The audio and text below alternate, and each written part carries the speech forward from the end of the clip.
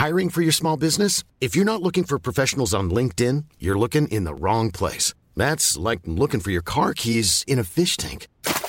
LinkedIn helps you hire professionals you can't find anywhere else, even those who aren't actively searching for a new job but might be open to the perfect role. In a given month, over 70% of LinkedIn users don't even visit other leading job sites. So start looking in the right place. With LinkedIn, you can hire professionals like a professional. Post your free job on linkedin.com/people today. Everyone knows therapy is great for solving problems, but getting therapy has its own problems too, like finding the right therapist, fitting into their schedule, and of course, the cost. Well, BetterHelp can solve those problems. It's totally online and built around your schedule. It's surprisingly affordable too. Connect with a credentialed therapist by phone, video, or online chat, all from the comfort of your home. Visit BetterHelp.com to learn more and save 10% on your first month. That's BetterHelp, H-E-L-P. Burrow is a furniture company known for timeless design and thoughtful construction, and free shipping, and that extends to their outdoor collection. Their outdoor furniture is built to withstand the elements, featuring rust-proof stainless steel hardware, weather-ready teak, and quick-dry foam cushions. For Memorial Day, get 15% off your Burrow purchase at burrow.com/acast, and up to 25% off outdoor. That's up to 25% off outdoor furniture at burrow.com/acast. It probably lost 55, 60% of its value after a year. We want a cash figure, really. And probably it lost over 30 grand. And hello and welcome to episode 17 of the Collecting Addicts podcast. Before we started recording, Manish quite beautifully said, that's 1/3 of a year. I've never done anything for 1/3 of a year. I've never had a job for 1/3 of a year. I've never actually had a job. Anyhow, more important matters.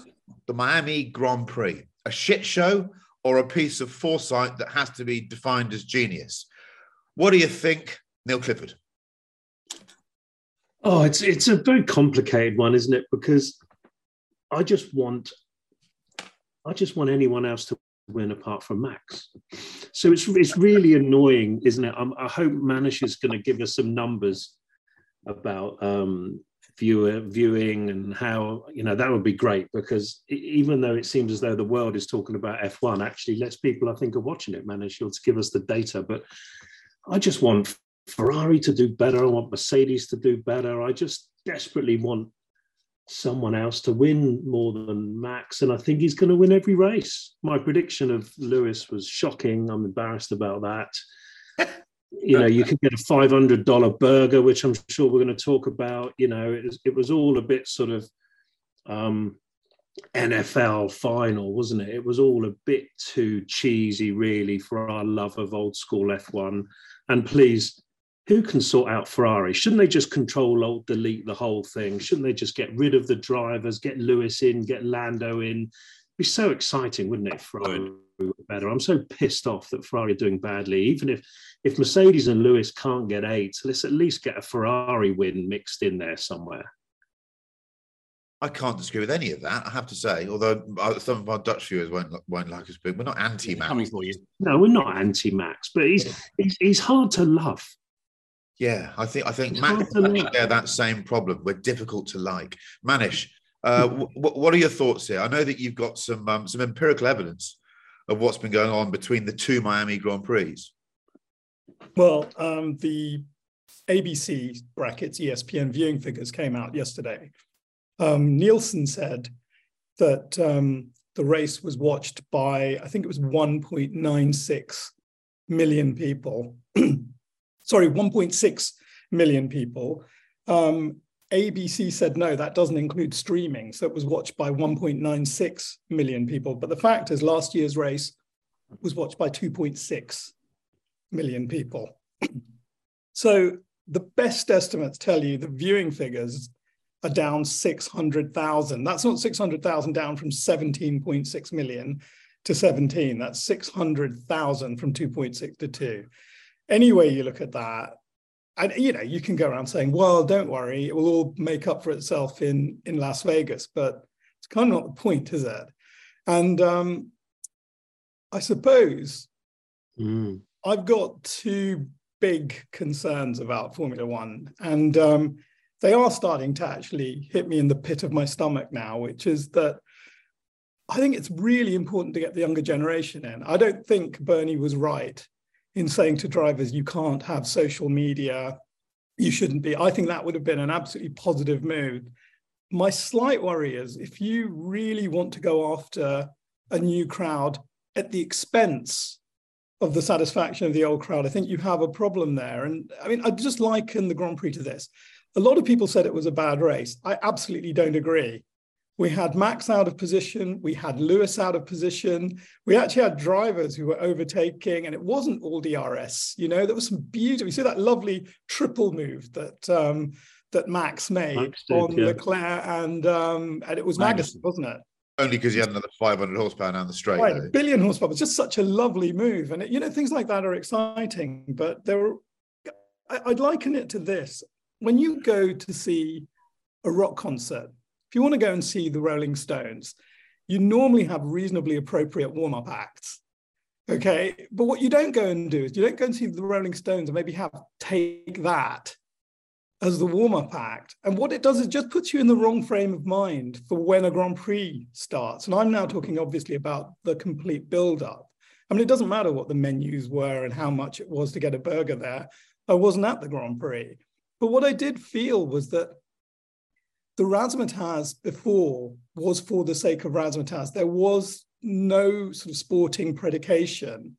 And I mean, look, you think Bernie Ecclestone is great mates with Eric Clapton. He's great mates with Mick Jagger. He's great mates with all of those. He could have put one of those on any time he wanted in the last 40 years. But I think he had some instinct saying, you know what, this is actually going to take away from what you're about to watch. Because actually Mick or Hugh Grant or somebody like that could probably nuke in terms of charisma all the drivers at the time, including probably Senna, actually.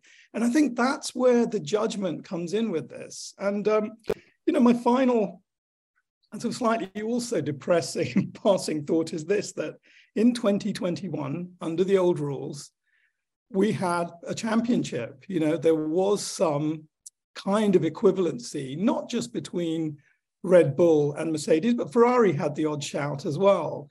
And I think, what have you got now? You now have probably one of the most unequal championships. I mean, in 5 races, Red Bull have won all 5. In fact, you see the statistic, apart from Perez's 5th place, 4 of them are 1-2s. We're talking about sort of Williams domination from 1992, but for the second year. And who created the rules? This one has got to be slightly wholly owned by the people who own the business, who promote the business.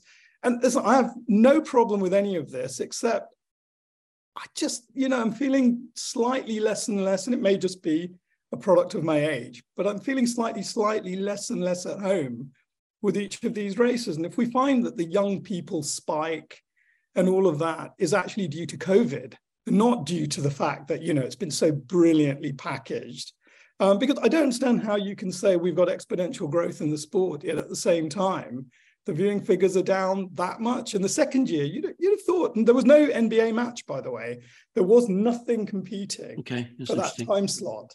So basically you can turn on and watch a Grand Prix and it's, America should have been watching. Yeah. Are they down in Europe, Manish, figures? I'm sorry? Are the viewing figures in Europe similar? I haven't seen it. I normally check Motorsport Broadcasting for that, so I don't know what they are. I mean, I wouldn't be surprised, but I think the thing that everybody points at is look at the viewing figures in America. That is a massive economy. If we can get that economy into Formula One, everything is going to be better. And I don't know. I've got a very, very, I don't know if you saw, somebody posted on social media, these 2 women who are obviously not Max Verstappen fans. I don't know if you've seen it. Somebody actually took a shot. So Max lines up on his grid and they're giving him the bird. Just literally giving him both of them. And then, and this isn't 3 seconds. This is about 2 minutes of this. And the Red Bull mechanics are being actually very funny and kind of smiling at them. But I mean, I sort of am into Formula One because I wasn't a football fan. I'm not sure George Russell would thank you for referring to him as 2 women. But I think we get your point. Chris Cooper, I can just see you're hopping from cheek to cheek, Yeah. desperate to contribute your thoughts. I thought we'd adjusted the camera angle so we couldn't see that. But, I want to say. You know how much I love deconflating Yes. and unpacking stuff. Yes. That's So- why it says challenge above the door. It's why it says challenge above the door. Oh, those were the days. So I agree with Manish. I think actually the track and the race wasn't bad. There was, on Friday and Saturday, they couldn't help themselves from throwing it at the wall. Red cars more than most. And I really, really worry about where Ferrari's at and what's going on in Charles' head, because on the Sunday, he clearly looked, and to me, as a driver, not in his class, clearly, but, as somebody who's, before Monkey says, chucked it at the scenery on regular intervals. He has. There comes a point when you do that and you think, I got to stop being an idiot. And immediately after that, you can feel, what am I doing? I'm driving. When are you planning on having that epiphany yourself, Chris? Sorry, just to let us know. No, there have been moments when I've had that epiphany. And so I can I have a lot of sympathy for him. The track was good. The going down the back straight, you could see him thinking, oh, hang on a minute. If I overtake here, I'm going to get done by the guy on that wiggle before and through the start-finish straight. And there's a couple of times when people said, oh, I'm going to hang back. It's just like the racing we've done, Monkey, and Caterhams and stuff like that. That was really good to watch. The fact there wasn't a single yellow flag on Sunday, I mean, it's just amazing. These guys are gladiators and they're heroes. And that kind of takes me to my first point about the razzmatazz. I actually quite like the razzmatazz. My concern about it was they didn't do it very well. And if you're going to do it, and it was an interesting juxtaposition with the coronation the previous day. It's often been said that nobody overdoes understatement quite like the British. And the Americans on Sunday kind of underdid overstatement. Did it the wrong way around. They cocked it up. Yeah, that tent that the drivers came out of, Yeah. they must have hired that from B&Q, whatever the local version of that was, that morning, thinking, oh shit, we need a tent for them to walk out of. Can somebody go and get a gazebo from somewhere? It looked really, really incompetent. And I think, and everyone's seen it, and we were texting about it at the time, to see at the end of the pit straight, as they're all about to come on or coming on, there's a little rope, and on the side of the rope, there are celebs, including Roger Federer. And the other side, there's Jackie bloody Stewart, Sir Jackie Stewart.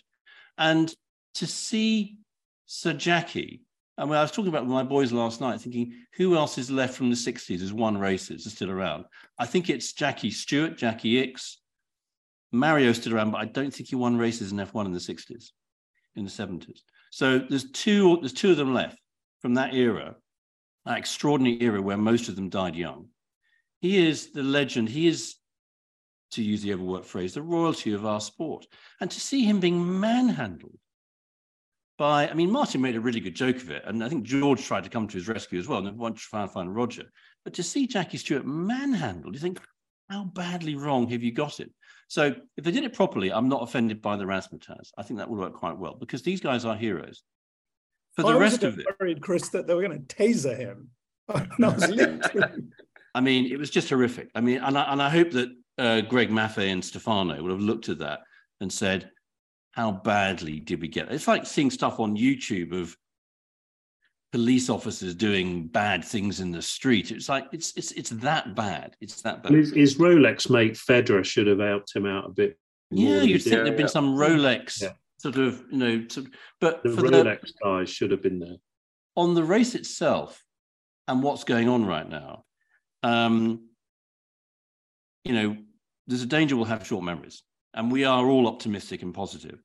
And I guess I'd say to my colleagues, for the purpose of benefit of everyone listening, that in 3 races time, we've got 3 European races on quite different circuits coming up, 3 weekends back to back. I'm hugely excited. We're going to have 3 weekends back to back races: Imola, Monaco, Barcelona, all the way around. They're all different. They'll all be really good. A bit of rain thrown in. Hopefully, we won't worry so much about where Max is at and so forth. I do worry about Ferrari. I probably worry even more about where McLaren's at. Rossi, who's the head of Alpine, made some very, very strident comments about they're not doing a good enough job. He referred to them as amateurish at times, didn't he? Amateurish at times. And many people will have seen. It was about this podcast rather than the Alpine, wasn't it? Yeah. No, it wasn't. No, he was very positive. Most of the time. Yeah. So, yeah, I think we'll have more to look forward to. And I think, everything tells us that at the start of new rules, like in 14, the start of the hybrid rules, Mercedes, largely with their engine, suddenly launched ahead. With the ground effect rules, Red Bull are clearly sorted. As rules mature, everything sort of narrows and tends to the same point. So my hope is it will only get closer because the headroom for Red Bull is lower than everybody else's. This year, maybe not showing it so far. So I remain optimistic. I think if we're going to have the razzmatazz, do it properly and celebrate our heroes, because these guys are heroes. Who's the new bloke at McLaren coming in? Gilles de Ferret. Gilles de Ferret. Gilles de Ferret. He's a lovely bloke. Brazilian, good friend of Senna's. Yeah, lovely bloke. But he's there as a consultant, isn't he? Yeah. Yeah. He's there to suss it out for the Bahrainis to see why it's so shit, is he? Well, maybe not. I think he's there on behalf of Zach, isn't he, to look at to try and create this new structure within the team. I want to say thank you to Chris for his wise words there, and also some very expressive pen work, which was interesting. He really was Tony Blairing it with the pen, and the beats were hitting nicely. You're a natural percussionist. Now, Edward Lovett, who's sitting in a room with a floral decoration somewhere near Epinay, having had a skinful last night. What did you think of the Formula One? Formula One, by the way, is racing in cars. Oh, fine. Thank you for reminding me of that. Well, I think Neil made a good point the other day, which was that if Red Bull do go and win the championship, which is obviously going to happen, then are we all going to be tuning in at the end of the season? Now, you Formula One hardcore nutcases will be, but I think Neil and I will probably struggle a little bit more. And we'll be holding on to things like pictures of menus with fruit salads for $350 and trying to understand why it all got so out of hand. We talked last week about Monaco being sort of the spectacle of Formula One. We know the racing there's rubbish, but it sort of has this sort of stigma, so this aura around it. And having been to Monaco, not paying, but I just love the fact that the fans can arrive in Monaco early in the morning and find a position up on the bank with their probably jambon beurre and watch the Grand Prix for nothing as pure fans. And Miami, from what I understand, 4 seats, $4,000, $350 for a fruit salad. They're doing everything they can to not allow the pure fan to be there. Yes, we can watch on TV, but it seems like a massive change.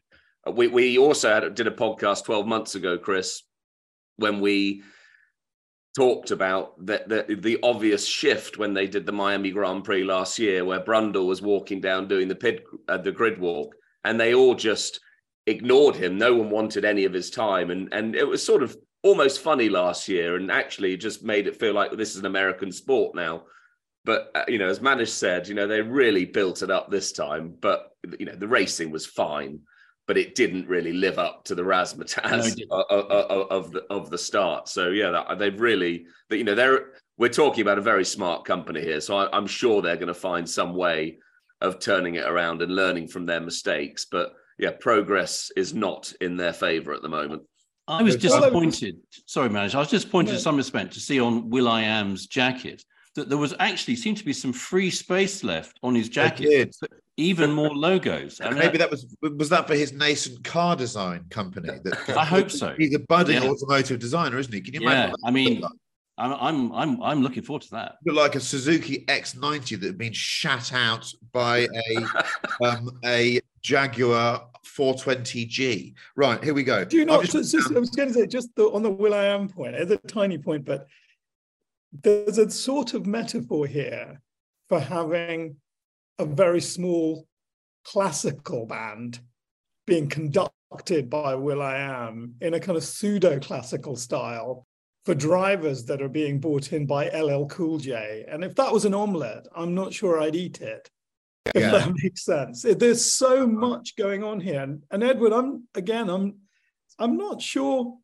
I mean, yeah, of course, Liberty, a financially very smart company, a very, very smart media company. You know, Greg Maffei is an MBA from Harvard Business School. He was also a Baker Scholar. He was at Dartmouth before that. So, you know, talking about Ivy League. But for me, if you pull too many levers at once, and I just tell you this with I used to be a bit of a scientist when I was a medical student hat on. The whole point about science is it teaches you change one variable, observe what happens, try to work out what's going on, then see if you can replicate it, then change another variable. And a bit like governments that make lots and lots of promises using the word change, you can actually end up by pulling too many levers simultaneously to produce a pudding that you don't really understand. And, you know, there's no doubt Formula One needs to reach a younger audience. We are not it. I've got very finite kind of amount of time left on Earth. But you know what I mean? Well, sorry, but the point is that, you know, of course teenagers should be into Formula One. Of course we've got to find a way. And, you know, history's littered with men in their 50s not understanding their boys and girls. I get that. And I think it's really important that it does find a way to do it. It just seems to me that this is a kind of regional way to do it. I'm not sure there are so many Dutch kids or Spanish kids or French kids or German kids or English kids who are responding to the stuff outside what the drivers are doing. And I just go back and say it. I think the drivers, with much more freedom with social media, with the ability to tell their own stories away from the track, I think in a way that could well have been enough. Right, I've got some stuff written down here, partly in response to what you said and to some thoughts from the race very quickly. I'll read out my top line words I've written down. The Ferrari drivers: Stroll, LL Cool J, driver preparation, Jackie Stewart, McLaren, De Vries, and the pit walk. I'll explain those. The Ferrari drivers. I'm worried about Ferrari as a team. I'm massively worried about the drivers. Leclerc made a couple of really big errors and clearly lost confidence in the car. So his incident in qualifying quite clearly meant that he didn't have the confidence in the car. I think there was definitely an issue going on with the tyre compound and that new surface. The track was very green. It was rubbering in quickly. I mean, we've raced. When you're not quite sure of what's underneath you, it's very difficult to explain to people, but you can't commit. And if you only put 99% into a corner rather than 100 and everyone else is putting 100 in, you're bollocks from the start. So I have sympathy. but Carlos made a massive mistake in the race coming into the pits. You know, they are judged on tiny decisions they make, and it's a high pressure job. But he got a 5-second penalty for coming in too hot into the pits. And the moment he did that, his head went as well. Yeah, he was fucked. So if you were team principal Ferrari, you'd have to say, we love you, but you're not as good as the other guys at the moment. You know, that's harsh, but they're making more mistakes, I think, than the other drivers on the grid. And that has to be addressed. I think they're both great personalities and real talents, but they're making mistakes. LL Cool J, I echo exactly what Manish and Chris have said. I'm a huge fan. You know, every girl of my generation thought he was the sexiest man ever born. He's a great rapper, but what does he represent? He's not hitting the young generation. He's a rapper from the late 80s, early 90s. So the young generation that have come in on Drive to Survive probably wouldn't have a fucking clue who he is. It was a really weird decision. You know, get someone young in, but he's sort of hybrid, not young. I don't know what he was representing. I'm a huge fan. That I don't need to reiterate the fact that whole lead-up thing was utterly cringeworthy. And also, for me, it wasn't cringeworthy in the way that you could laugh at it. Martin's grid walk, sadly, is being reduced to the kind of thing where you just go, oh, I can't watch this. Him hunting about, trying to find someone. I love the grid walk. I think it's one of the greatest pieces of sports broadcasting of the last 30 years, but it might have had its day, I think, just because he's struggling to get to people. And then it just, you know, I don't want to see my hero, Martin Brundle, being ignored by Z-listers. It's not a good aesthetic, I don't know. Jackie Stewart, I mean, if I was going to play devil's advocate, is it possible to make sure that every single one of your security staff at an American sporting event knows who Jackie Stewart is? I mean, I don't know. I think isn't there a badge problem? There's a straight badge problem. I mean, there is something they could have done to give you an identifier that gave him all areas. But I have to play devil's advocate. You know, the number of times I once was late for a studio recording of Top Gear because I went outside for a smoke and a wee, and the security guard wouldn't let me back into the studio. And I was there going, I'm a presenter. And he went, pull the other one, mate. And I was, it's like Jeremy bloke, isn't it? I go, no, I'm the new brown one that no one watches, but I'm still a presenter. I couldn't get into my own studio. So shit happens, it just happens. McLaren, I don't know what to say. Bless them. It looks like there might need to be some changes there. They're really struggling. And it isn't it so sad to see, but also what we're used to in Formula One. You've got someone like Lando who's just been the fresh thing, the new thing that we love for 3 or 4 seasons, and now the shoulders are down, the body language is different. It's just I don't like seeing it, but that's the gladiatorial part of the sport, isn't it? We're voyeuristic. We're watching these people's careers do this.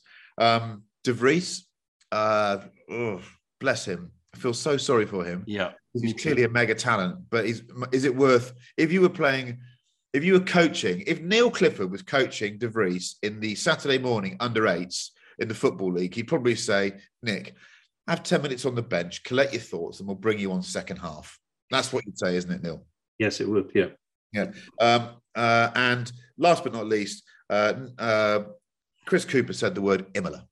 And I just want to, in the next 3 races, Imola is the next race, isn't it? And I want to just say that I love Imola. Sad things have happened at Imola, but if you've ever driven there, it is a proper race circuit. It's got everything. It's got topography. It's got history. It's everything that Miami isn't.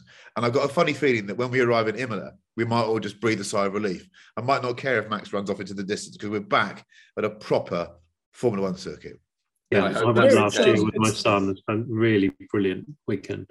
Totally. It's that natural amphitheatre. And when you walk on the circuit, which I've done, and you just look up these sheer green slopes and these farmhouses dotted above you, it is just the most beautiful circuit in the world ever. And it killed me that Senna died there. How that language manages to be so exotic.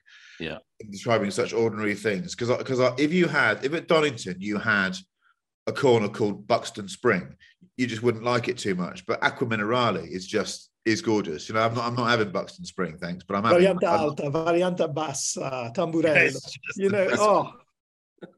So we're back in the land of the living now. We're moving into a personal area here. Some of us might have been more affected by this than others. So not that I have the right to ask people, but I suggested it might be interesting if we discussed the worst depreciation we've ever suffered on a new vehicle. Well, it could be a used vehicle, I suppose, but actually, really, it should be a new vehicle. And I'm gonna go over to my friend Chris Cooper, who for a long time I think made some of the most unwise new car buying decisions of anyone I know. So, Chris, how bad did it get? Well, I only make unwise new car buying decisions until very, very recently, as Neil observed. So, kids, this may be a shock and surprise. We've all grown up in a world where when you bought a car, generally speaking, it went down in value. And in the last few years, post-COVID and supply chain, all those kind of things, some witchcraft and witchery has been going on. And you could buy a new car, and suddenly when you bought it and it was used and abused, people wanted it more than they did the new car and were prepared to pay more for it. Go figure. So our experiences, and I have to say that this does feel like a category that's invented for Neil, because he must, simply by sheer dint of numbers, be able to trump all of us. But I think the worst one, we talked about Alpina. I love Alpina. The second one I had was about 10 years ago. There was a B3, E92, B3 Touring. That silver grey one I had. Yep. I'm pretty sure I was very, very pleased when I bought it because it was the only one in the UK. And I felt so pleased with myself. That's all. By the way, that's how Alpina is sold. It's always the only one in the UK. Well, we did a bit of checking. Go to Goodwood, you see the other 3. When I sold it, a number of people came to me to say who you sold it to, because we're trying to find one and there isn't one. But only when I came to sell it did you realize if you've got only one of something, it might be to do with the fact nobody else wanted one when they were new. And the chance of somebody wanting a slightly abused, had done 150 miles an hour, whatever it was, down some autobahn on the way to the Nürburgring, that might not increase its appeal.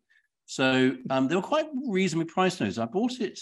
It'd been in the dealership at Nottingham for about 9 months in 2008 into 2009. And the Just Alpina give us the salesman, numbers, Cooper. Stop the narrative. Give us the numbers. Come on. so it probably lost, when I sold it after a year, it had probably lost 55, 60% of its value after a year. We want a cash figure, really. Probably it lost over 30 grand. And to make it worse, when I saw it for sale, and the salesman at Alpina in High Wycombe was a lovely chap, and I won't name him, but Mark. He's a lovely chap. And when I saw it for sale, because everyone sells a car, you always look, I wonder how much they're selling it for. And I think I sold it for about 30 grand, and it was on sale for about 40 grand. And I thought, that's just twisting the knife, that is. Did you also have that moment where you thought, 40 grand, that's good value, I might have that? No, I didn't. Not after not having come from where I come with it. No. I would have bought it back. Well, I've tried a number of times. I've tried because I saw it about a year later for 25 grand, and I thought, no. I have actually bought back a car. I remember that I had an E63 wagon that I sold after 2 years, and it went into the Mercedes system, and I had a pang of guilt about it. So I found out where it was for sale. A Salisbury dealer had it, and I went down there, and I didn't say who I was. And he went to get the paperwork, and you could see him didn't walk across the showroom. As he walked across the showroom, he sort of looked at his paper, looked up at me, looked down, said, I don't understand. This used to be your car. I said, yes, it did. But I don't you sold it. Yes. And I thought, there are some, they just don't understand why we do daft things. That's my worst depreciation. To use Manish's rock concert analogy, I feel that some of us here are just fluffing and we're not the main event. And I'd normally wait till the end for the big band to come on, but I'm going to go second because Neil Clifford he's the big band here. I'm the biggest dickhead on the chat today. Well, I reckon I know what yours is, Neil. Yeah, I'm sure you do. Let's get straight to the numbers. Buying a car for £330,000. Good spec, that. Good spec. Yeah. And selling it, I think 7-8 months later for £205,000 to a loss. I think it was about £115,000. And I did 2,000 miles in the car. And the calculation, we can all maybe guess what this car is. The calculation was it cost me £57 a mile in depreciation. And it's probably now worth 350 grand. Well, no, I don't think it is actually. They, at the time, and obviously this involves our friend Matthew at the best Ferrari dealership in Europe, Dick Love at Swindon. And he rang me and said, oh, you've got to have this car. I know you, the joke of it is I'm so stupid. I already owned an FF. So I already had the best one anyway. But no, there was this new fabulous car that was a GTC 4 Lusso. Yes. And the dash is so much better because it's got Apple Play. Which, of course, for £1,000, you can put Apple Play into an FF. Which I then did and saved myself £114,000. But I suppose, as always with these things, I was probably after the F12 TDF Cappuccino Spider in manual. That there was only going to make 5 of them, and Matthew had sort of said it's quite possible, you know, if you can make Ferrari happy, back at base. And you know, up your you just need to update your take it seriously, Neil. Database. Yeah. Keep your database up to date. And I ordered it in silver with tan. And my wife, when it arrived, she's like, "We've already got one of those. You've got a green one. Why do you want a silver one?" She's not going to know that Manzoni has fucked up the design and made it uglier than the one I already had. Yeah. But anyway. Yes, I don't think anyone... I would say in your defence, Neil, that as someone who did lots of miles in an FF, I never owned a Lusso because I couldn't afford to. I now know why. Because the rear wheel arch wells produce a lot less noise than a Lusso, so it's a quieter car to sit in the rear of. It's a quieter car, which in my view is not good. I like the sound of an FF. I mean, it's probably one of the best sounding Ferraris, full stop, isn't it? And I bought the FF from Matthew, and actually I've done 30,000 miles in an FF. You know, I adore that car. I'll be buried in that car. This was a car I bought before green was cool, before Make Green Great Again on Instagram existed. Yeah. It was a car that was owned by a senior diplomat of the Nigerian embassy in London that walked into HRO and said, "Can you make me an FF the color of the Nigerian flag?" This is all true. So it's green with tan with yellow calipers. And there was an election in Nigeria and his mate lost. So he had to leg it back within 24 hours. I just knew this was coming. He dumped the FF at Dick Lovett in Swindon with 4 curbed wheels. And I went and bought it. So I had the cool car anyway. Why I bought another one that looked exactly the same but worse, just because it had CarPlay. But anyway, I think I need to clarify one thing. Down £1,000. I remember the depreciation was £1,000 a week. Matthew said, if you don't move quick, it will be beginning with a 1. We ought to have Matthew on here one week. Just to explain himself. The problem is he's quite busy delivering prostate examinations to his best clients at the moment.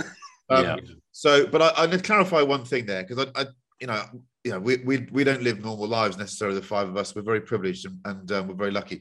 And we're giggling about losing sums of money that are life-changing to many people. But to be clear, we've all made money on cars as well. And I think the reason why we can giggle at losing some is that we make some.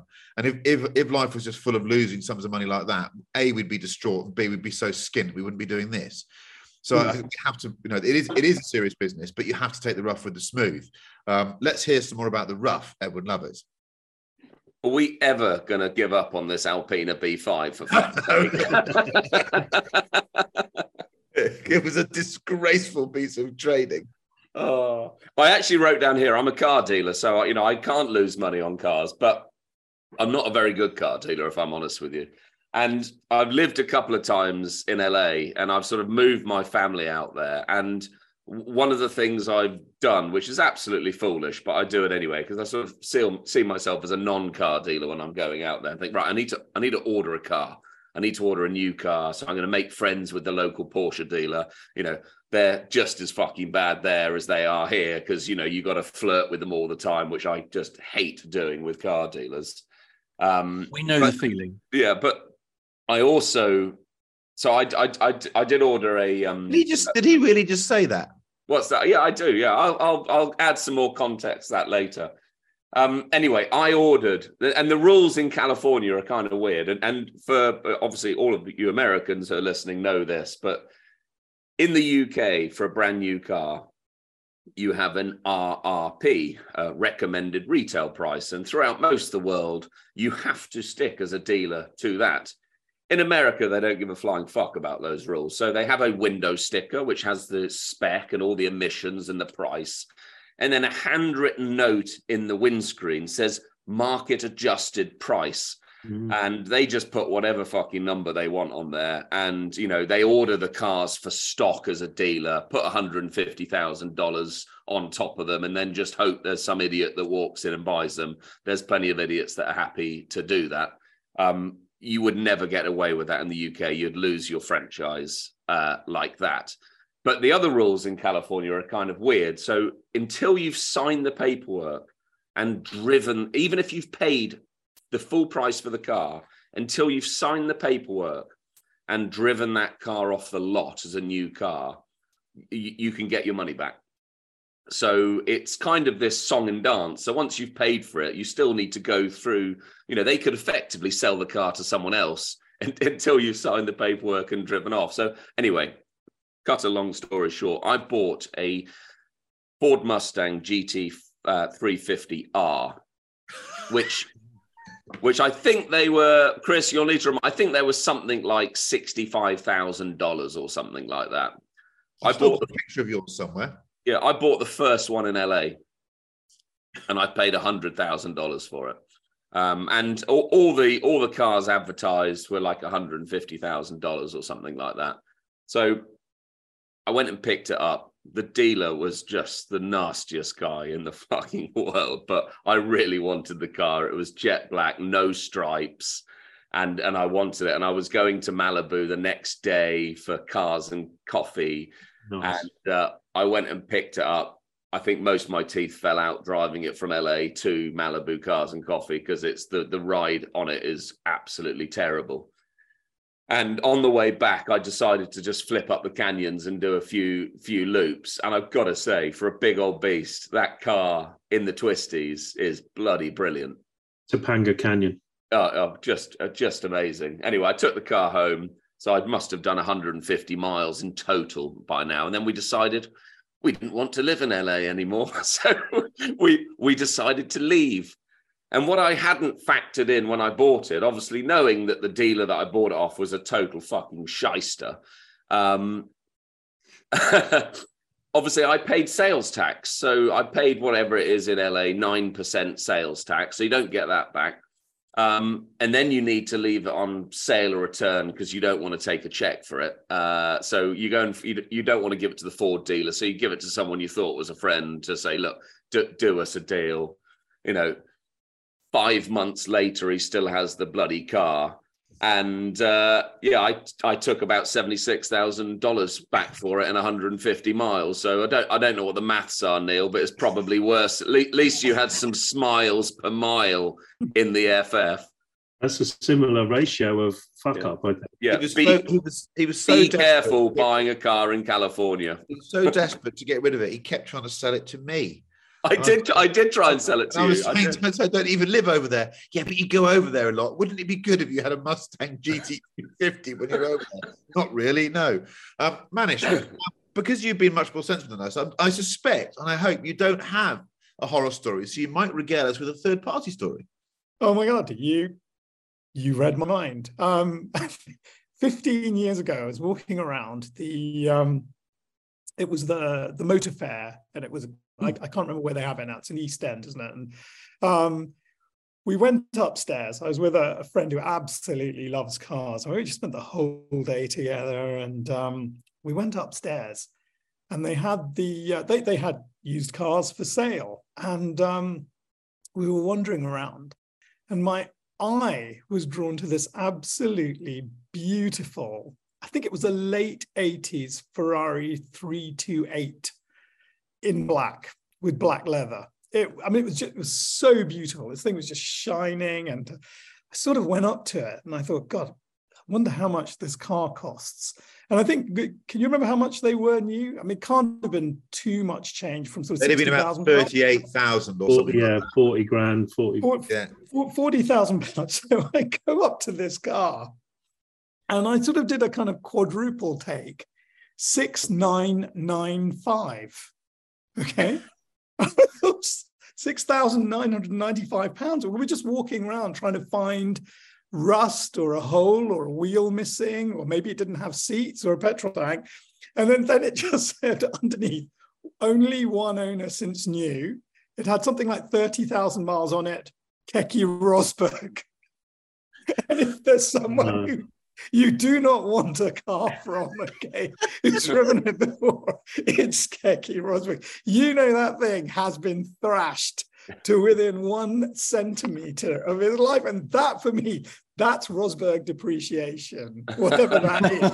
£32,000 in a decade. Well done, Keke. So on that theme, what's the Rolls Royce that Barry Sheen drove around the Nürburgring with Steve Parish worth? That's got to be worth, it's probably negative money, isn't it? That must be so fucked. Barry Sheen. I have got some horror stories with depreciation from times when I really didn't have the money to support it. So some of it makes me feel guilty, and I can't really. I remember buying a new 997 Carrera from the Lovett family, thinking, it's a first new Porsche, it's going to be great. And I was about a week into it thinking, I'm not really sure about this at all. It's not as nice as the press car I drove. It's got a load more creaks and rattles. I suspect they build the press cars a bit better. Can't really afford the finance. So again, I went to chop it in to a bloke called, and you won't believe this, Matthew Beard. He's there donning the prostate glove. And I think I did 2,000 miles, and it probably cost me £20,000. And I've had loads of those. I've never had an absolute horror story. But the irony is, I'm sitting on one at the moment, and I don't know how it's going to end. I've got the only Polestar one in the country, the £150,000 four-cylinder Volvo, which, when you say it out loud, is one of the silliest things you could ever do. Now, I don't know what that car's worth. I love it. It's parked outside, and I've no intention of shipping it on just yet, although I might have to, because the old employment status is a bit variable. But I'm not sure what that's worth. But I think if I stuck it up on collecting cars, and even if Neil Clifford was there with a very, very active bidding finger, it's not worth more than 80 grand, is it? I don't think. I can't believe it. I can't believe it. Is it worth 90,000? I don't know. But even if I got 90,000 for it, that would be just never sell it. Then you don't lose any money. Exactly. No, but I don't own it. The bank owns it. So my answer to this question is, I'm sitting on it at the moment, and it's there lurking like a sort of fucking malignant tumor, and I don't quite know what to do with it. So I'm the best thing to do is go and drive it and enjoy it, which is what I'm doing. Yeah. The biggest loss you've made, Chris, is the gain you haven't made on a 993 GT2. Oh, don't mention the 993 GT2. Well, I tell you what, I was going to say that your language has been too colourful today, because you're nursing an Epinay style hangover. You're being a bit loose, but I'm going to swear at you and say fuck off, because that was outrageous. I sold that for 100. Don't mention Ed Singer though. Oh, this was different league, mate. I sold this for 130 grand. It's now worth 1.3 million quid. Oh, that's true enough. Yeah. I've never had one of those. Right.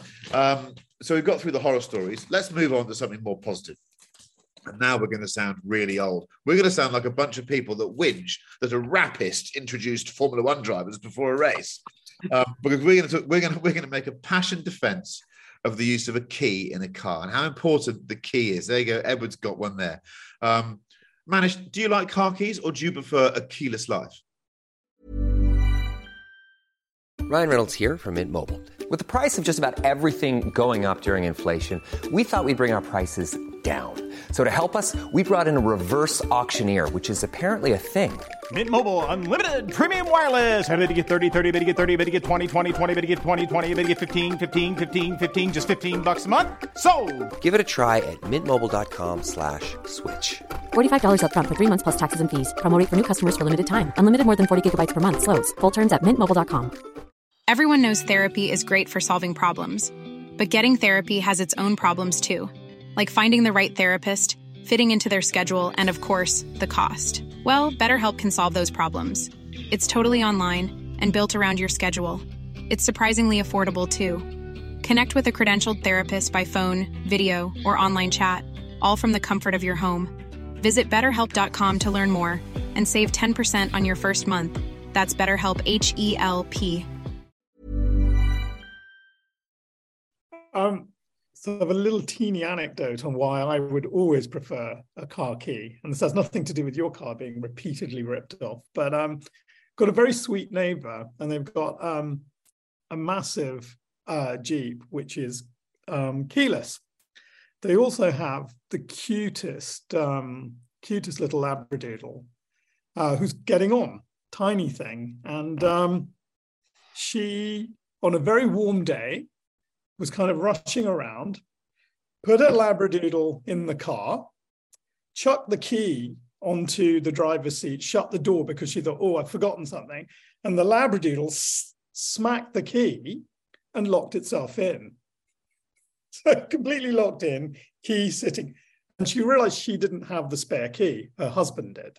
So she's got a Labradoodle who's stuck in a car on a warm day, whining away, and she really didn't know whether to smash the window or call the police or whatever. Fortunately, we have a very nice little dealership where I get my car serviced around the corner. I found a bloke who looked a little bit like Parker from Thunderbirds and said, this is what this lady has done. He went, and he got something that looked like a blood pressure cuff out and a crowbar. And he came in. He managed to jimmy it a bit, got the blood pressure cuff in, pumped the thing up, opened it, managed to open it.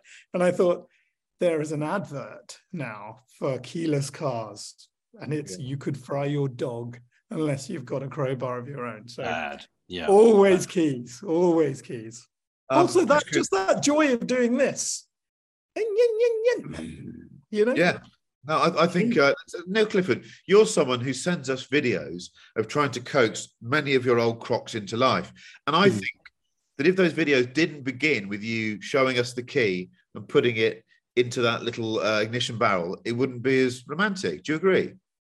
Well, it's our emotional connection to the car, isn't it? It's the thing that connects us to the car. So I adore keys. It's about the only thing I don't lose, actually. I don't think I've ever lost a car key. There's some sort of thing that keeps me. Yeah, I just store them in lovely places, and I adore the bloody things. I mean, two things on my mind. What is your favourite key? My favourite key has got to be the drilled hold 917 key, which you can go and buy those little blanks from a Porsche for 69 to 74. So you can, I have one of those. So you've got a lovely little key for your Porsche, and it's even been made lightweight by lovely little holes drilled in it.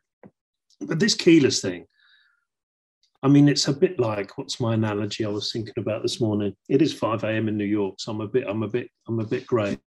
It's like the smart motorway. Who the fuck thought it was a good idea? Yeah. Right? Is someone's designed it that doesn't drive much on motorways, or has got complete logic only and no fucking common sense? It's going to be okay because no one ever breaks down on a motorway. We just get rid of the hard shoulder. Yeah. And it's a bit like the keyless. Now you've got to go on Amazon, if you live in London, and buy those fucking black bags and put your key inside the black bag so the bloke doesn't show up at your doorstep with his laptop and nick your key through the letterbox. I mean, what's all that about? If you've got a Range Rover in central London, you can almost not insure it. Yeah, just leave it open. Don't bother locking it. Yeah, or I think Mercedes and BMW is bad because you can walk around with this piece of software on your laptop and you don't have to nick the keys through the coat hanger through the letterbox like in the olden days. At least you had to have some level of sort of brains to nick a car. You just walk up to the front door and switch your laptop on. So whoever invented the keyless car basically needs to be dismissed from their job. Yeah. Gone. Is this Bluetooth? Is that how they work? Do they work on Bluetooth? It's a scanner. They scan the radio signal. Frequency code, yeah. I think it's terrible. The analogy with smart motorways is a really good one because at the heart of, and we now know. All right, you two, get a room. Come on. No, it's a good one. I've got a spare room here, actually. Thanks. I'll be there. Yeah. Don't leave the door open. Smart motorways was 1405. Thanks. Pop it. Smart motorways. So the idea was somebody looked at the data, and this is where, and I know this is, you probably mostly worked out, and I run a management consulting business. That's kind of what my professional life has been. So I know how badly wrong management consultants can get this shit. So somebody looked at the data, and they looked at the data on smart motorways and said, number of car journeys, number of miles, number of breakdowns. It's obvious. We just need to provide spaces for number of breakdowns. What nobody did was to say, how does somebody behave when they need to stop? And the problem is, when you need to stop, you need to stop. Nobody looks at the signs or can remember the last sign to say, when was the last refuge? Did anyone remember the last sign we've just passed that said, is it half a mile, is it a mile? I haven't got a clue. I've got an emergency. I'm going to stop right here. So these dreadful, and it's awful and tragic. I'm so glad that the authorities have now reacted. They've all happened because people have not known, because it's not how people behave. And they've not got to one further question. What's that got to do with the car keys? Because it's the same problem. Someone's invented something that no one fucking needed. That's what it is. Yeah, because they looked at the data. Let me take the piss out of him. He's making good, valid points and he's in a flow and it's my job to fucking interrupt it. Now, carry on. I spent 20 years. I spent 20 years with you usually in the back seat. Droning. Is that a droning noise? Look, it was always funny. It was funnier. A whining noise? It was funnier in the back. You know that. Now, never. I want to hear your passionate defense of. Well, when I first saw when I first saw this question, I thought, oh my God, it's that funny crowd down in Bristol that have that big bowl on the sitting room table. Oh, right. We'll put the keys into that. Is that where we're going? Thankfully, turns out it's not. So I'm with everybody that's my else. other podcast. Okay. All right. Is that on the dark Collecting internet? keys. Collecting keys. Collecting. Sponsored by Finder's Fish Fingers. Right. Collecting diseases. So the key is, when you turn a key, you know, how long do I have to turn it for? Is it starting? Is it catching? Do I, oh no, it hasn't. I've got to turn it off quickly, pump the throttle, jiggle with the choke a bit, do something else. And it's that physical, weighty connection. It's the thing you do. The button press, it just, no, it doesn't do it. So I think, I'm not a Luddite, but I do think there is something about, and there's things I don't like about keys, which is sometimes they're in a position on the car where Neil and I are quite tall. So where the key barrel goes in on the dash, Monkey, you just talk amongst yourself for a moment. You won't know what this is like. You put the key in and your knee hits the key. And I've been in the car where it's almost broken the bloody thing out because my knee's too... Manish, don't nod. You're about the same height as me. Your knee's been nowhere. No, Manish, you're with us. So, E30 when I first saw this, and actually, I've kind of had a bit of a reversal. When I first saw the question, apart from the, is it the, dark internet question, I thought, could I be passionate about it? And now I've listened to this debate and thought about it, I can actually be passionate about it because it's that whole thing about, you look at those 993 Porsche keys, my very first, huge privilege and good fortune to be able to 20 or 25 years ago, I had a 993. You had that key in your hand thinking, that's a Porsche key. And now you see a Porsche key and it just looks like anything else. So no, I think there's a place for them and we'll cherish them and protect them. Would love it. That's my favourite key there. Yeah. And do you know what? When it's dark and you're trying to get in it, this is very important because you don't know where to put the bloody thing. Yeah, you scratch stuff. Yeah, it's a good key, that. Yeah. Two things. Number one, you mentioned about Range Rovers, Neil, and I was told last week that someone I know has just bought a new Range Rover. He lives outside of London, has an apartment in London, comes in once a week, and he has taken the insurance because he's now bought the car. What do you think the excess is if the car gets stolen in London? It's the value of the car. Oh, it's actually not. Well, thanks for that. You could at least said £2,000 or something like that. But it's 50,000 quid if the car 50,000 quid because he's going to street park it in Kensington or somewhere like that. The car's fucking gone.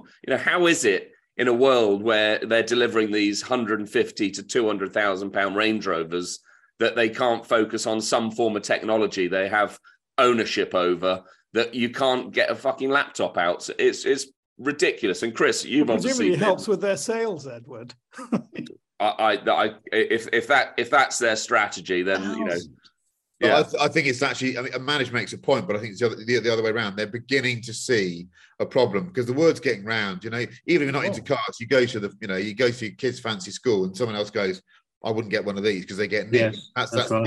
It's definitely doing the rounds. Yeah, my mate's had 3 Range Rover Sports nicked off his drive in Wandsworth.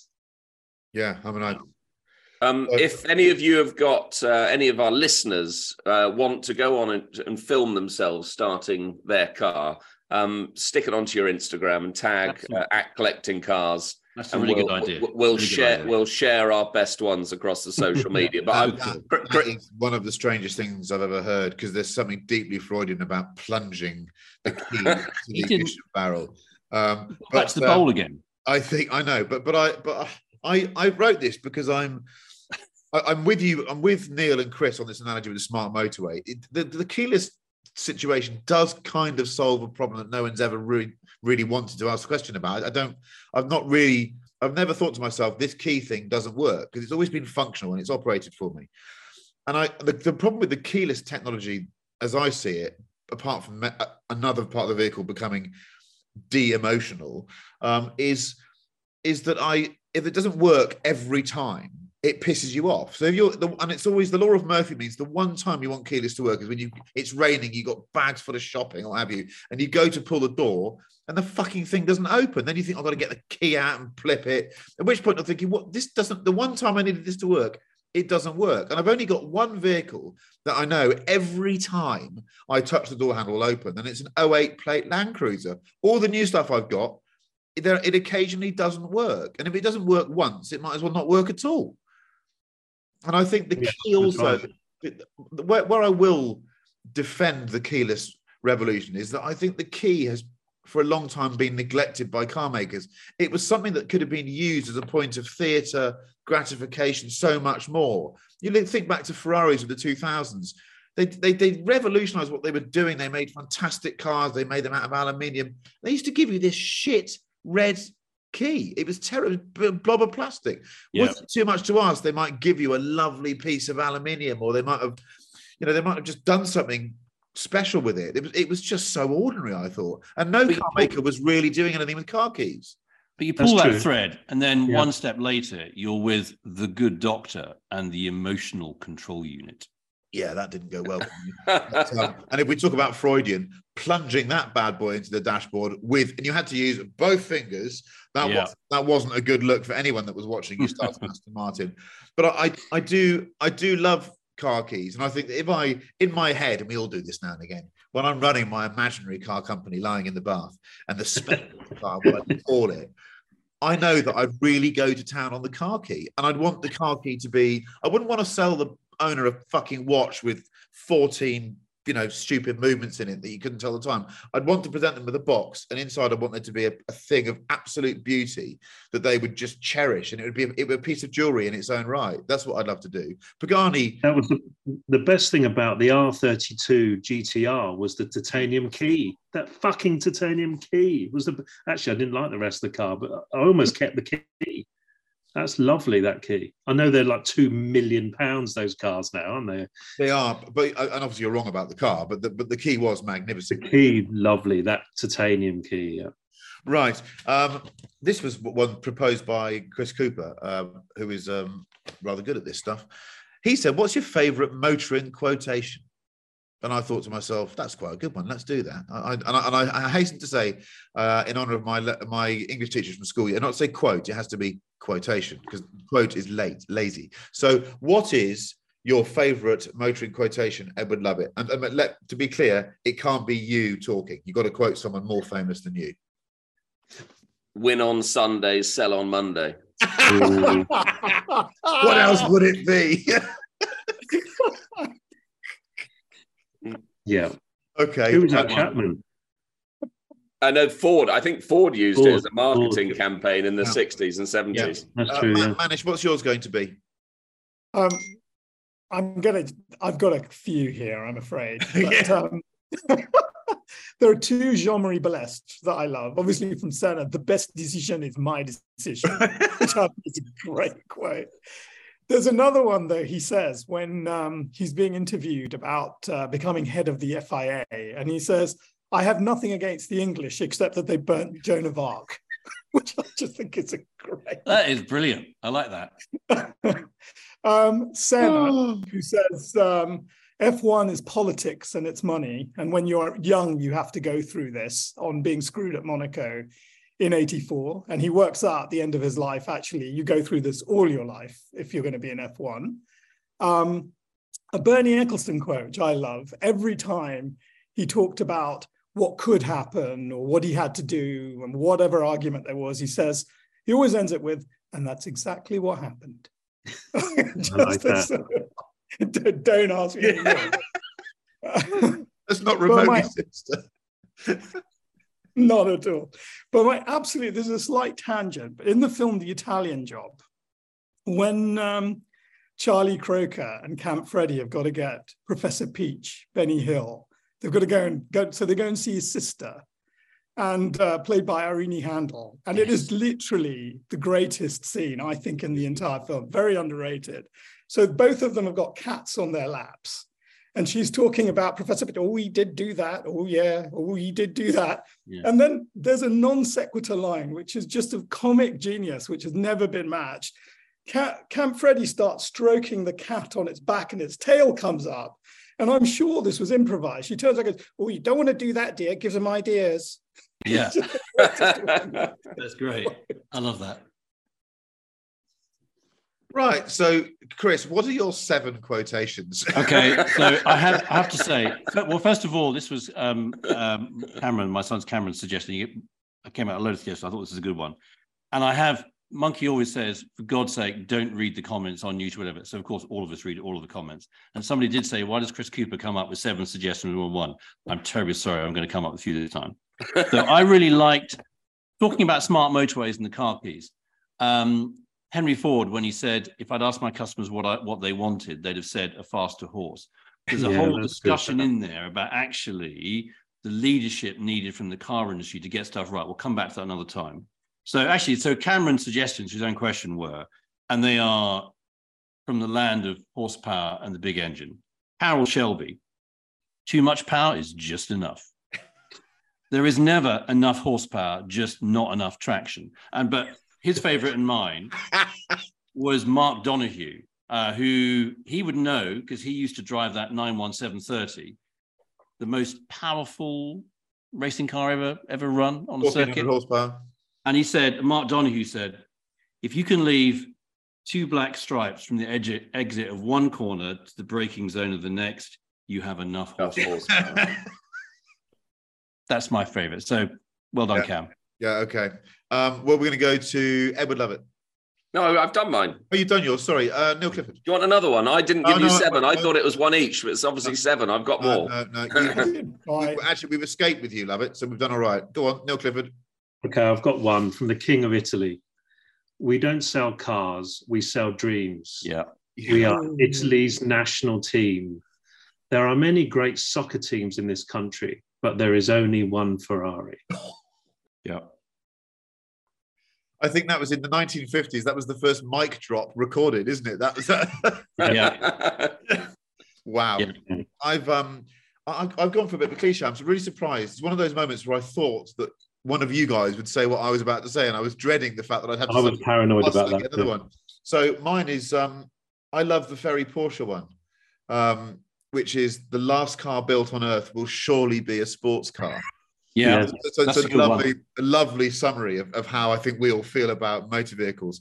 And the other one is not actually a quotation; it's the title of a book that I didn't think the author of which I didn't think would get mentioned here, but Chris Cooper's just mentioned it. I still think the greatest sporting biography of them all, not just motorsport biography, but greatest sporting biography is Mark Donoghue's book, and it's simply titled "The Unfair Advantage." Yeah, I think no phrase better describes motorsport to me than the phrase "the unfair advantage," because that when you watch Manish's wonderful program Lucky, and you see these young figures, the Frank Williamses, the Bernie Ecclestons, they are scurrying around trying to locate the unfair advantage. Yeah, it's brilliant. Right, I think we've done quite a bit there, guys. I'm just gonna. I want to just mention before we do our Muzak choices that if you go online onto the site, we don't often do this, but I'm pushing you towards collecting cars because we've got a collection of fast Fords on there. I've driven them, done a little video, and they really were gorgeous. And they reminded me that car collections don't need to be exotica. They don't need to be expensive and Italian and low slung. You can sometimes end up in a shed that's pure Essex and find yourself loving them. So go and have a look at that video and go and bid on a Fiesta 1.3 gear because you might be surprised at how much money they're worth. Is it Mark 1? Yeah. It's a Mark 1. Yeah. I love that shape. Pretty car. And also there's a brochure in there. There's the monthly Ford brochures for about 4 years. I mean, the expense, every single option price for every single model was listed every month. I used to read all of that. I know. Every month, go and get it from the local Ford dealer. God, how you can, and it's so logical, so well written. I know. You can basically go down and say, right, how much were headrests on a 1.3 Fiesta? And it will go £24.27. There, done. Passenger wing mirror. Yeah. So that was. I don't often do a sales pitch, but there's my sales pitch for this week. And they'll be going live as of this Friday, the 12th, and ending on the 21st. Buy yourself some Essex. You could easily get your 2-car garage with that. Oh, sugar, the 2-car garage. There you go. Yeah, there's a link. When you've got the alert, you're not really thinking, are you? The 2-car garage. Let me read this out. Here we go. Using my telephone here, I apologise. Oh, we're on the piss now. Here we go. It's 1995, and you have somehow had your lucky numbers roll in. The winnings aren't life-altering, but you now have £100,000 to buy a new sports car for yourself and an estate car, family wheels, for your better half. which you were still allowed to say in 1995. The only spanner in the works is that you've always told anyone who would listen that you could never own a 911, which makes this a whole lot more difficult, I think. Let's start with Edward. I was only allowed one quotation. Love it. Do you want another one? No. So I've ordered a 355 GTB manual. How much was that? £87,000. Ooh. And I did write this down last night. I wanted it in blue Le Mans with Koyo seats and racing seats. But I think as a lottery purchase, it's probably your first Ferrari. And your first Ferrari's got to be Rosso Corsa. Yeah. So I'm going to change it to red because that's more suitable.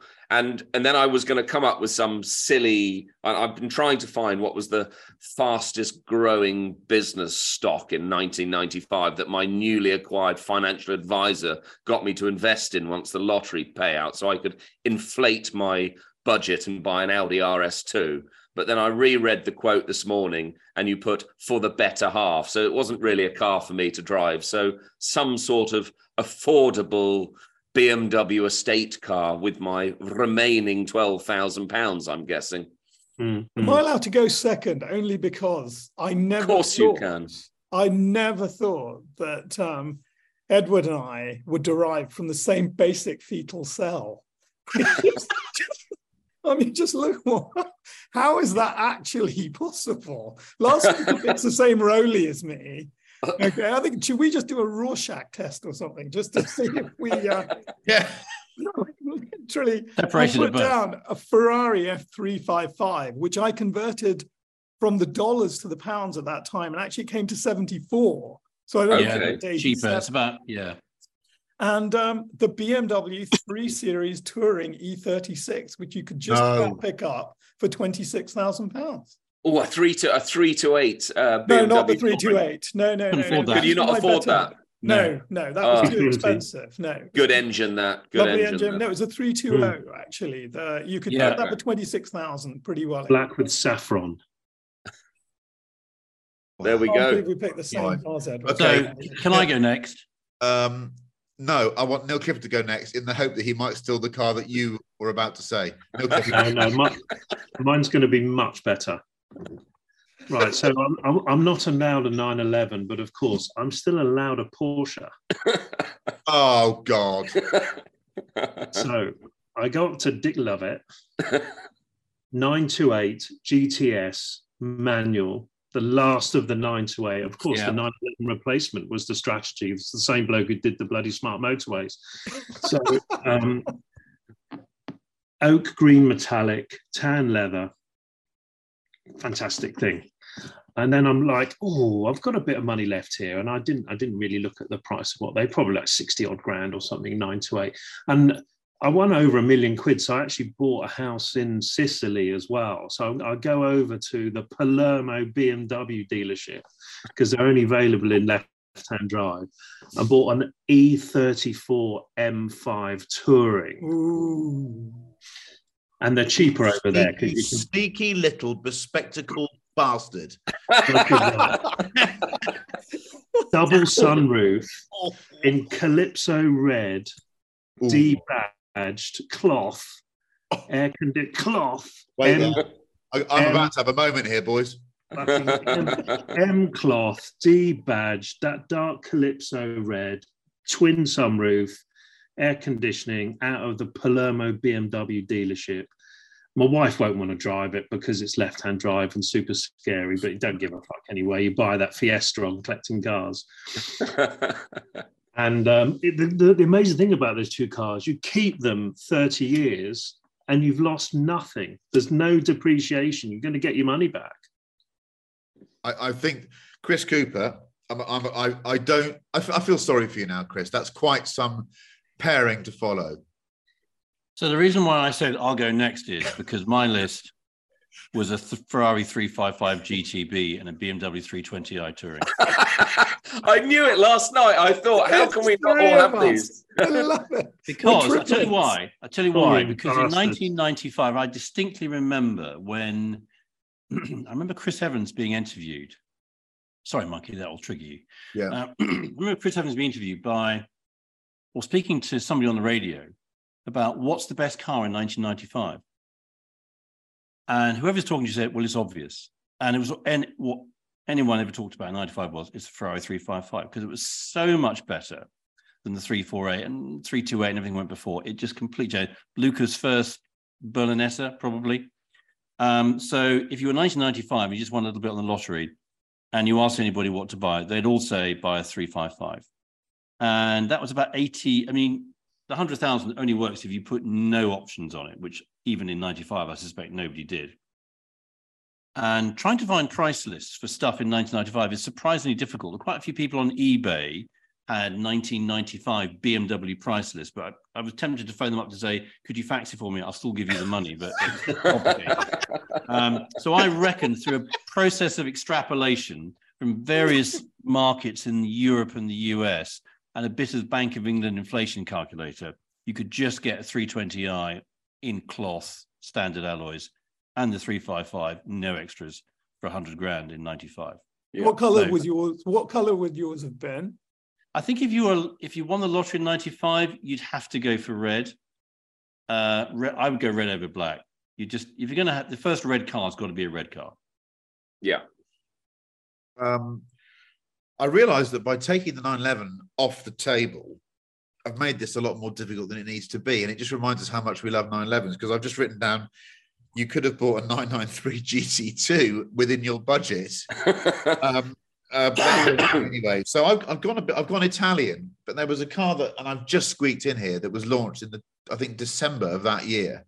Was the Maserati Ghibli Cup, and they really captured my imagination. You know, I remember Harry had one, and the Performance Car magazine, and you could also get that crazy Italian one that had the 2-litre absolute.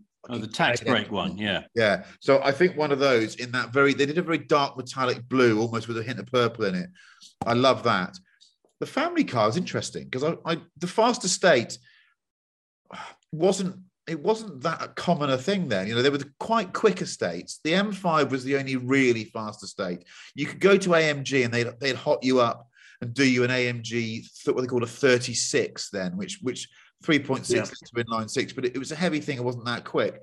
And actually, my family had a car then that was the most practical car I've ever used, and it was really, really fast. It was a Renault Espace V6. And that's what I'd have. I loved that Espace because you could take the seats out, take all 5 seats out, and really you had a piece of plastic that had 160 horsepower, and it would do 140 miles an hour. And with the rest of the money, I'd just stock up on an exceptional seller, I think. I have lots of money left over. So it'd be, for me, Renault Espace, Maserati Ghibli Cup. I mean, if you wrote those on paper, how many breakdowns would you suffer in the first year? All of them. It would just be tragic, wouldn't it? And I realised that I shouldn't pose these 2-car challenges anymore, because I've left 3 of our panel here being forced to choose the same cars, which means I've not done a good job there. I do apologise. Well, I think you'd end up with the 355 if you were a lottery winner in 95. Lottery started in 94. Yeah. If you were fortunate enough to win the lottery in 95 and you thought I was going to buy a dream car, I think you'd end up with a 355. But we're old enough to remember how exotic and exciting and unbelievable it seemed. I don't think only very, very odd people like us potentially would have thought a 993 GT2. When did GoldenEye come out? 95. Well, with the Spider. No, that was a Spider, wasn't it? Driving down the hill. The GTS. Was it GTS, was it? But where it was having an honest dice with a DB5, which license in there. But what was her name? It was something like Xenia on the top. On the top. Xenia on the top. Yeah. She used to have orgasms as she strangled people with her thighs. Yes. She had a small crisis, I think, is what we're trying to say, Chris. Sorry, I do apologise. Yeah, I thought she was having the big O. Right, let's move on to some music. And before we do that, I want to say thank you to Neil Clifford for being here at 5 a.m. New York time, to Edward Lovett for being here at 12:19 Epinay time, and the other 3 of us being in the UK. I'm going to go first this week. I've just changed my mind at the last minute. I was listening to Appetite to Destruction this week, and I still maintain it's one of the best rock albums ever written. I absolutely love it. Guns N' Roses, Mr. Brownstone, it always gets me going. But got this sense. I'm going to go drive up to Cheltenham and see my kids later on, and I want a happy song. Sometimes I like to get in the car and just be made happy. And for me, the Buggles video killed the radio. Oh, what a song! It's just it just makes me horn. So there you go. For me, it's the Buggles this week. It makes me quiver with. That's a brilliant song. That First song on MTV. Neil? If I don't sing in cars, I like to drum, which of course is slightly more dangerous than singing, but nevertheless, I think are you two index fingers, or are you more? No, I'm holding the sticks. Okay. Good luck, everyone. Clearly not. I wonder why I'm such a bad driver. Maybe it's because I'm drumming. and because I'm in America, I had to think about what is a great American song to drum, and it's Red Hot Chili Peppers' "Californication." Oh, it's a great song. Great song. Super good drumming song. Yeah. Edward Lovett. I'm not sure. I thought I'd listed this one, but I looked in the playlist and we haven't put it. But Type 7 did a video with Philip Kadori's 911 rally car, which Richard Tuttle was driving. Go onto YouTube, Google Type 7 Safari 911. And I think it's called Shakedown. It's called The Shakedown. Yeah, it's bloody brilliant. And it just makes you want a safari car in a field right this moment. Anyway, the song in that is Velvet Sky of Dreams. Very good, but great video. Go watch it. Manish, are we going classical or are we going modern? Oh, we're going somewhere in between. We are off to Italy next week. One of my favorite films that touches everything is The Talented Mr. Ripley. And I don't know how you cannot love that film. And there's a piece of music that wasn't in the film, but which I always imagine is in the film. And it's when they go to their jazz bars and when they really genuinely get lost in Italy. And I think that's when Ripley really falls in love with, what's his name? The Jude Law character, the baddie goody baddie. And I always imagine that to Nina Simone's I Put a Spell on You, which I think is the sexiest, loveliest, most beautiful piece of music. I could just imagine driving in Rome or in Bologna or something like that in a Ferrari, listening to that. Chris Cooper, follow that. So under the heading of what makes you happy and feel good, and I just happened to randomly trip across it last night, the Doobie Brothers, What a Fool Believes. It's just got that wonderfully uplifting opening piano, and it's just that voice, those voices they had. So Doobie Brothers, What a Fool Believes, such a nice, summery, feel good. Just get outside and drive. Edward Lovett, where's this playlist? Where does it exist? Collecting Addicts on Spotify. There you go. Thank you very much to Neil Clifford, Edward Lovett, Manish Pandey, Chris Cooper for putting up with me again this week. We'll be back again, hopefully next week. Hopefully in the UK, all of us. Actually, no, we won't, will we? Manish and I will be in Italy. So we'll have to find a way of dialing in. We haven't thought about that. Enjoy your driving, stay safe, and we'll see you next week.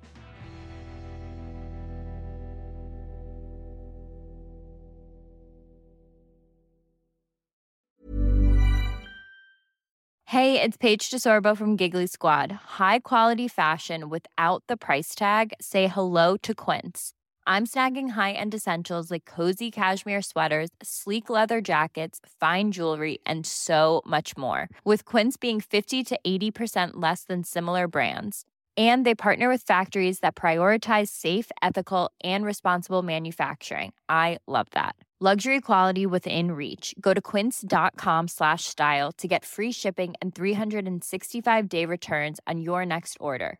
Quince.com/style.